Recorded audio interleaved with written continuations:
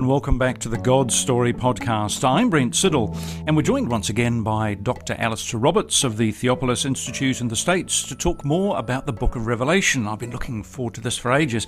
This time we're looking at the first part of chapters 8, verse 6 to chapter 9, which is the start of the 7 trumpets section of the book, and the trumpets are fabulous, aren't they? Alastair, welcome back to the show. Always a delight to be with you. Oh, it's always a delight to have you as a guest. Now, how do the 7 trumpets relate back to the 7 seals?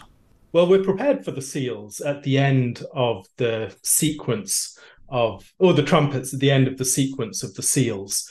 At the opening of the 7th seal, we have 7 trumpets given to the 7 angels and the presentation of the prayers of the saints. And at that point, we are set up for the blowing of these trumpets, which will follow a very similar sequence to that of the opening of the seals. So we saw in the case of the seals that there's a sort of 4 plus 3 or 4 plus 2 plus 1 pattern that's followed. And often in scripture, we can see the ways that numbers can be broken down into component parts. Here we have, for instance, something that might be akin to a sabbatical sequence with 7, and there is a way in which the 7th in the sequence is set apart, and the first 4 in the sequence have a very clear, distinct character. In this sequence, it's set off by the appearance of the eagle. In the former sequence, it's the horses that go out. And so in both cases, there is that same breakdown of the sequence, and many of the same similar sorts of events take place. In what ways are the trumpets an intensification of the seals? Well, the scale of the judgment is greater. As we go through the trumpets, we can see that there are similar things happening as within the seals, but the scale of the judgment is amplified. And some have suggested that when we're reading through Revelation, that we see it as a sort of series of climactic spirals, where it's almost as if we're following a spiral staircase and ascending, and at any point we're over some point that we've been previously, but we're at a higher level. And so the similarities between these sequences should be noticed, but also we should see some escalation taking place. So we're going up, but we're also covering the same sort of ground. Yeah. Now, how do chapters 8 to 11 fit into the whole book of Revelation?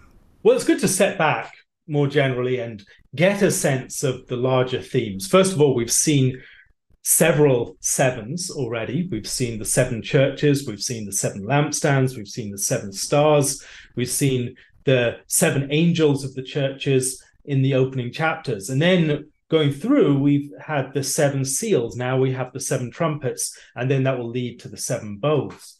This is all suggesting that there is some sabbatical or jubilee theme playing out in the book. And also we can see that this is working up to a climactic judgment. We're going through these spirals and we're awaiting this great climactic judgment that has already been hinted at several points. And in the final of each of these sequences, we have something that's anticipating that.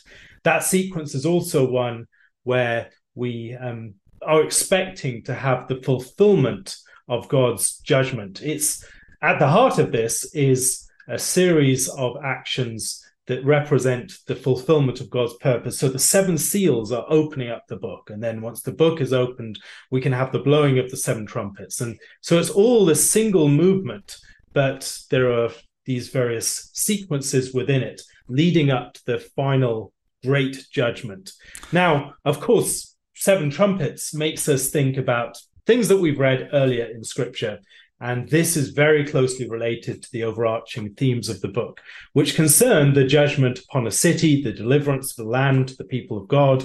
And it calls our minds back to the story of Joshua and the defeat of Jericho with, again, 7 circuits. And then that's followed on the 7th day with the blowing of 7 trumpets by 7 priests, like 7 angels here. And as a result, the walls of the city fall down. There's the symbolic judgment upon this great city that represents the whole promised land. It's delivered into the hands of the people of God.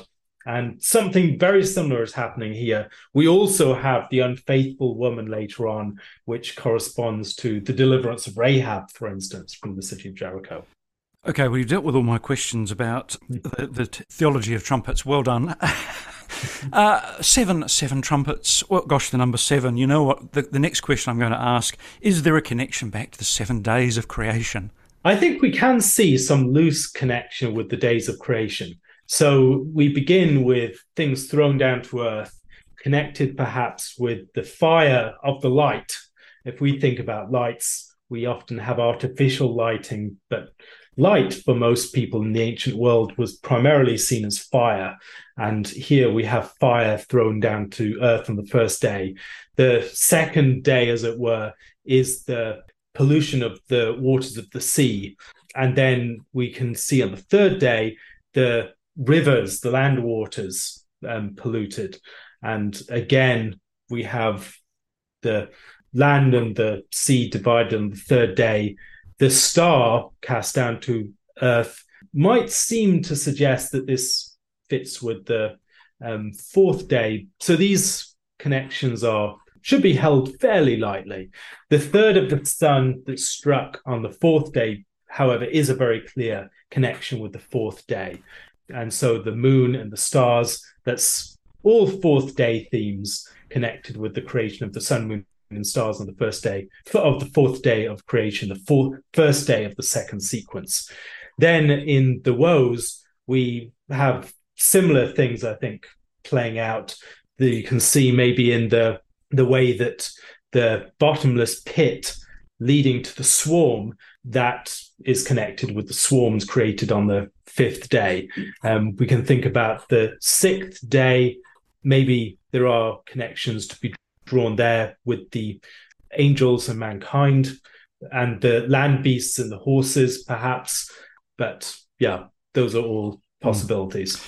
One more question before we come on to the specifics of the trumpets. Alastair, I've got a quote from Peter Leithart. He writes, "When we enter the trumpet section, we're in the realm of the red horse." Now, what's the significance of the fact that we're in the realm of the red horse? So we have the sequence early on with the horses that are sent out. Later on, we'll see a victor on a white horse riding. So maybe we should see these as overarching motifs introduced in the period of the seals that occur throughout the book. We'll later on have the bowls, and then maybe Leithart is suggesting that sort of sequence playing out in the book more generally. Okay, the trumpets. The first trumpet. I always want to refer to these trumpets as sort of celestial Louis Armstrongs, but however, let's not go there. How is the first trumpet concerned with the land? So the first trumpet is a judgment upon the earth. There's something thrown down from heaven to earth, leading to the burning up of a third of the earth, the trees, and the judgment upon all of the grass. So these are things that are very much connected with the third day, even though it is suggested first day in the sequence. These are things connected with the earth and the land. And when we're thinking about the land and the heavens and the seas within these prophecies, it's important to have a sense of the symbolic import of those different realms within Scripture. So the land represents the promised land. It represents the people of Israel, chiefly. If we go out to the sea, that represents the Gentiles. The heavens and things coming from the sky, those are related to the realm of the higher heavens. So not just the celestial bodies, comets and meteors and things like that, or not just the sun, moon and stars that we see, but heavenly entities. Likewise, if we're thinking about ships in the sea, we might think about the diaspora, or we might think about things such as the congregations of various synagogues and those sorts of forces. Sea beasts as well would represent Gentile powers. Yeah, I'm reminded very much of the plagues in Egypt. Is there a connection back to the book of Exodus here? I think as we go through these, we'll see several connections with the plagues of Exodus, not least in the locust plague that we have later on. But here the connection would be to the seventh plague, the plague of hail and fire, where it seems that fire is present within the hail, at least in certain readings in Exodus 9:22-25. Then the Lord said to Moses, stretch out your hand toward heaven, so that there may be hail in all the land of Egypt, on man and beast, and every plant of the field in the land of Egypt. Then Moses stretched out his staff toward heaven, and the Lord sent thunder and hail, and fire ran down to the earth. And the Lord rained hail upon the land of Egypt. There was hail and fire flashing continually in the midst of the hail, very heavy hail, such as has never been in all the land of Egypt since it became a nation. The hail struck down everything that was in the field in all the land of Egypt, both man and beast. And the hail struck down every plant of the field and broke every tree of the field. So we've got the hail, we've got the fire, and we've also got the striking of the trees of the field, the plants, and the vegetation more generally. So this is very clearly some sort of analogy with the seventh plague. What's the significance of the blood? The blood would draw our mind back, I think, to the earlier reference to the blood of the martyrs and the sacrifice of their martyrdom and their blood being brought upon the people in judgment in Christ's woes in Matthew chapter 23. He talks about all the blood from Abel to the blood of righteous Zechariah, the son of Berechiah, being brought upon that generation. And so I think this is the background that we should bear in mind. Later on, there will be more blood poured out in judgment. There are a lot of references to the book of Ezekiel. In fact, we see John acting much like Ezekiel does in Ezekiel. But how do the 1/3 fractions with the first trumpet connect us back to Ezekiel? Yes, in Ezekiel 5, we have a symbolic prophetic act that Ezekiel performs. He's called to pass over a barber's razor over his head and take the hair, divide it up. A third is burned by fire in the middle of the city, and a third is struck with the sword around the city, and a third is scattered to the wind. And so this is a sort of judgment upon the whole of the people and a stripping of their glory in stripping them of their hair. You can also think of the ways that a captive might be shaved completely as a mark of their humiliation. Later on, that's described in a way that unpacks the symbolism that a third would die of pestilence and famine, and then a third would be consumed by the sword, and then a third would be scattered to exile. Yeah, does it connect with the famine in Jerusalem mentioned in the book of Acts? Perhaps we see the famine mentioned at the end in Acts 11 and the one prophesied by Agabus. It seems that these famines played important roles an important part within the story of the early church. After that famine, the story largely shifts to the larger world. It's not so focused on Jerusalem after that point. After chapter 12, when Paul and Barnabas go down to Jerusalem and then return at the end of that, chapter 12 is a sort of turning point. And the second trumpet connects us with the sea. Now, presumably that means Gentiles. Yes, or at least the realm of the Gentiles. We might think about the realm of the Gentiles as also a realm in which a great many Jews and Christians are present. And so it's their realm or world, even though they're not the primary inhabitants. Most of the Jews, more of the Jews lived outside the land than in it, which is worth remembering when we consider the dynamics of the judgment upon the land relative to the judgment of the diaspora population and the wider realm of the sea. What's the significance of the burning mountain there? And double-barrel question, never asked them, they told me, but I'm going to. What are the ships that are corrupted or destroyed? We've got a lot of sea imagery. Yes, the sea imagery here suggests that we're referring to the realm of the Gentiles. What are ships within this realm? Maybe we should think of them as parts of the land that are brought out to the sea. So maybe these are synagogue communities or the realm of people operating within that realm who are God-fearers as well. They might be the living creatures in the sea.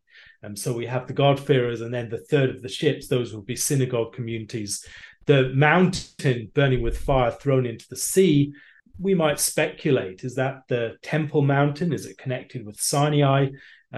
Or is it something that follows from the burning land of the first trumpet, or is it the church? One way or another, it's not entirely clear, but the water is polluted. It becomes like blood. We might think then of the first plague, the way that the blood of the waters of the Nile makes it undrinkable. It's a curse upon Egypt, but it's also a bringing to light of their sin. The infants that were cast into the sea, their death is brought to light through the waters turning to blood. And so here we have the blood of the sea, or the waters of the sea turning to blood, which maybe suggests the polluting blood of the martyrs is also spreading out to the wider Gentile realm. We might also, in this context, consider the way that Paul's apostolic mission and the mission of the early church has a shadow mission following it, a mission of the Jews that is persecuting and seeking to oppose the gospel at every step. They're trying to catch up and keep ahead of the ministry of the apostles and their band as they go out. They always find the Jews just one step or so behind them, and always about to instigate persecution against them. So the water is maybe spreading out, the blood is spreading out into the sea here. This is all drawing on Old Testament imagery, isn't it? Third trumpet. What's the significance of the falling ruler or star in the third trumpet? Well, I think you give something of a clue to that in the idea of the falling ruler. Elsewhere in Scripture, we have sun, moon, and stars connected with ruling bodies in the heavens. We might think about the description in Isaiah 14 of the day star, the son of the dawn that falls, and the one who formerly ruled over and suppressed the nations, now being humiliated and brought down to Sheol. Maybe there's something similar here. There's a sort of falling from heaven that we'll later see in reference to the dragon that's cast down from heaven in chapter 12. And so this seems to be some angelic figure or demonic figure that is cast down from a ruling position and comes to earth in a way that is bringing mayhem in his wake, but he's also lost authority, it seems, as he's cast down from heaven. Now, how is the fourth trumpet? We'll better do the fourth trumpet. How is the fourth trumpet concerned with the heavenly rulers, the sun, moon, and stars? Yes, it's concerned with the sun, moon, and stars quite clearly, with the third of them, of each of these being struck.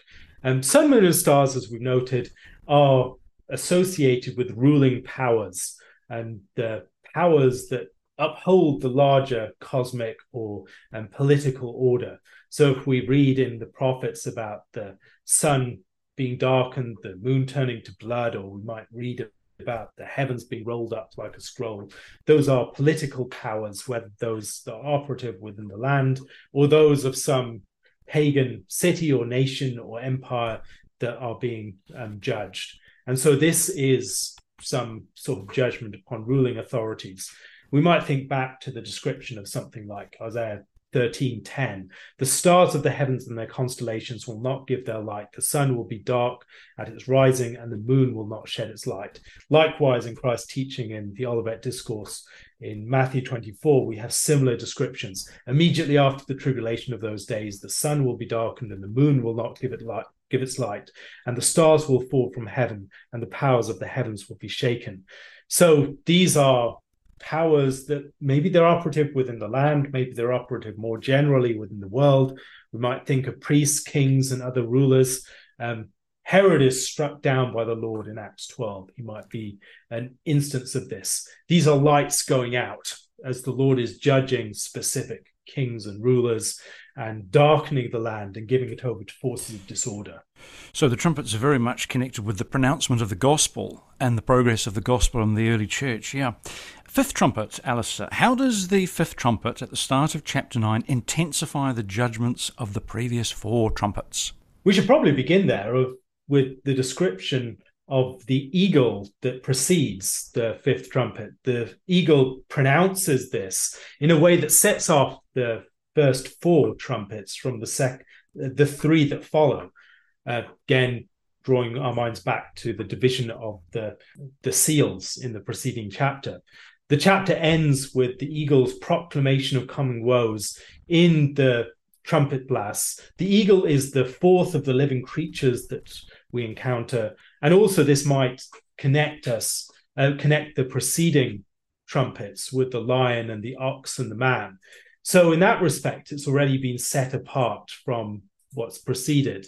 And then we can go into the fifth trumpet that follows after it and works from that announcement that now we're moving into the realm of woes. This isn't just a continuation of the judgments that we've had in the first four. This is a new phase within that phase.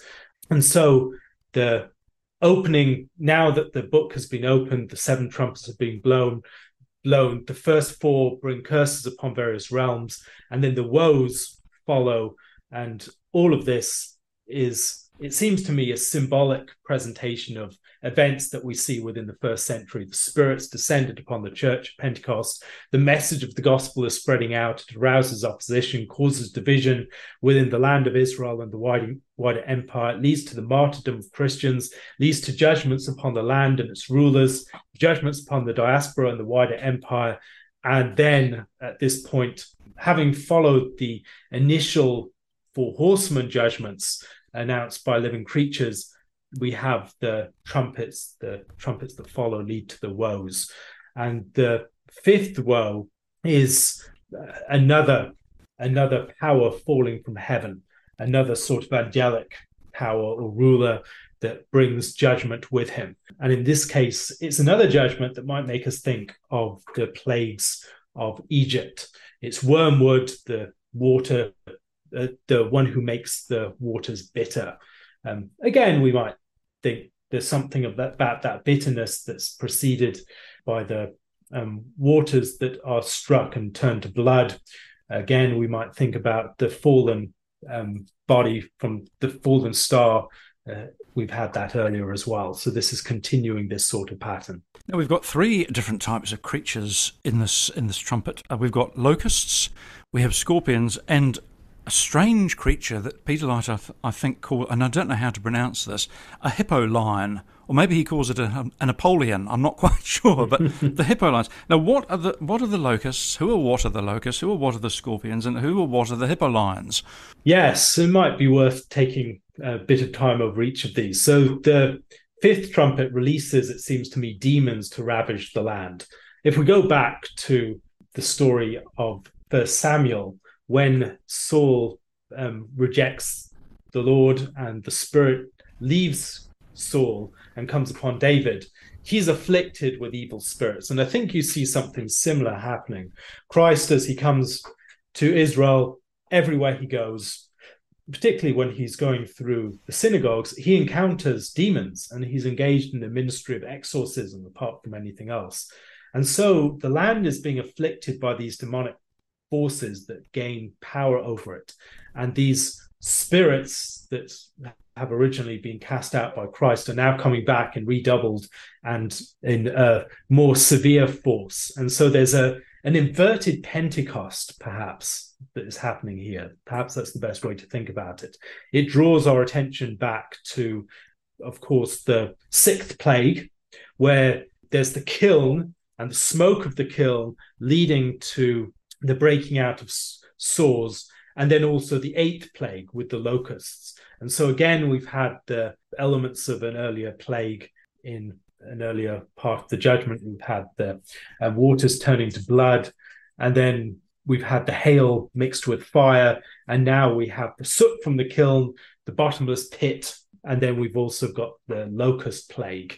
Christ has the keys of death and Hades, and so it seems that the fallen star has been given some sort of power granted to, maybe it's similar to the casting out of the demons of the Gerasene demoniac into the herd of pigs. They're cast into the abyss, and now the abyss is opened, and the abyss sends forth its monsters in this inverted Pentecost. And so, just as in the description of the cherubim has a sort of living cloud. We might think about the living creatures in Ezekiel and the description of their wings like the sound of many waters, this great cloud of noise and life.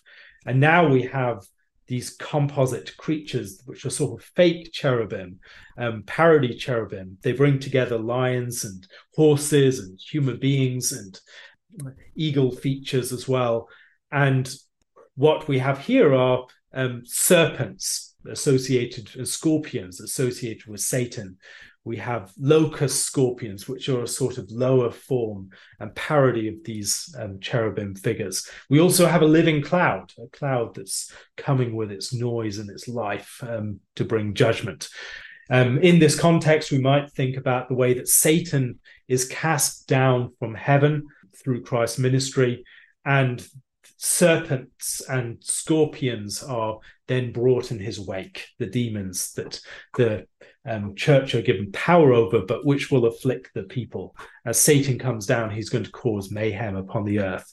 And so these demonic swarms, which have characteristics that might recall the events of the description in Joel, the nation that's described as the locust army, the powerful nation, its teeth like lion's teeth and the fangs of the lioness. And then the description of this sort of theophanic cloud, but it's not a theophanic cloud, it's a living cloud of judgment with these locusts that will devour everything and leave nothing in their wake. Those, it seemed to me, are the locust scorpions. They are a sort of demonic swarm that's going to destroy the land. It's a demonic Pentecost, the cloud that's going to devour. At last question, I think we've got about 5 minutes left. The sixth trumpet. Now, what does the sixth trumpet depict? The sixth trumpet is not the bottomless pit. These are powers that are operative within the land, connected with the angels bound at the river Euphrates. These may be connected to the four corners of the world. The numbers also might draw our mind back to the description of the servants of the Lord in Daniel 7. The stream of fire issues out from the throne of the Lord, and there's 1,000 thousands, and then 1,000 times 10,000 standing before him. There's the court set up. And here we have maybe something similar to the two witnesses that bring judgment in chapter 11. They have power in their word. They can judge and bring punishment upon the people and plagues as they do not repent and heed the word. And so the horse powers, maybe we could also think back to the angels might be connected with the four horses and also with the horses of Zechariah. One more question, I think. How does Revelation 9 continue the astronomical themes that we've already seen in the book of Revelation? Well, perhaps there is. Austin Farrer has suggested that there's some connection between the scorpion locusts and the signs of the zodiac, and then suggesting on this count there's some association between the battle that's taking place on the earth and some astronomical battle in the heavens. Lightheart explores this within his commentary on the book. Alastair Roberts, Dr. Alastair Roberts of the Theopolis Institute in the States, thank you very much, and thanks to our creative team at Liquid Edge who sponsor this podcast and who take care of things behind the scenes, although I suspect they may not be able to deal with hippo lions. Thanks very much, Alastair. Thank you. We hope you've enjoyed this episode of the God Story Podcast. To ensure you never miss an episode, please subscribe, and if you're enjoying the podcast, please take a moment to give us a rating and leave a review. This will help more people discover God's story for themselves. If you'd like to get in touch or learn more, please visit godstorypodcast.com. We'd love to hear from you. That's godstorypodcast.com.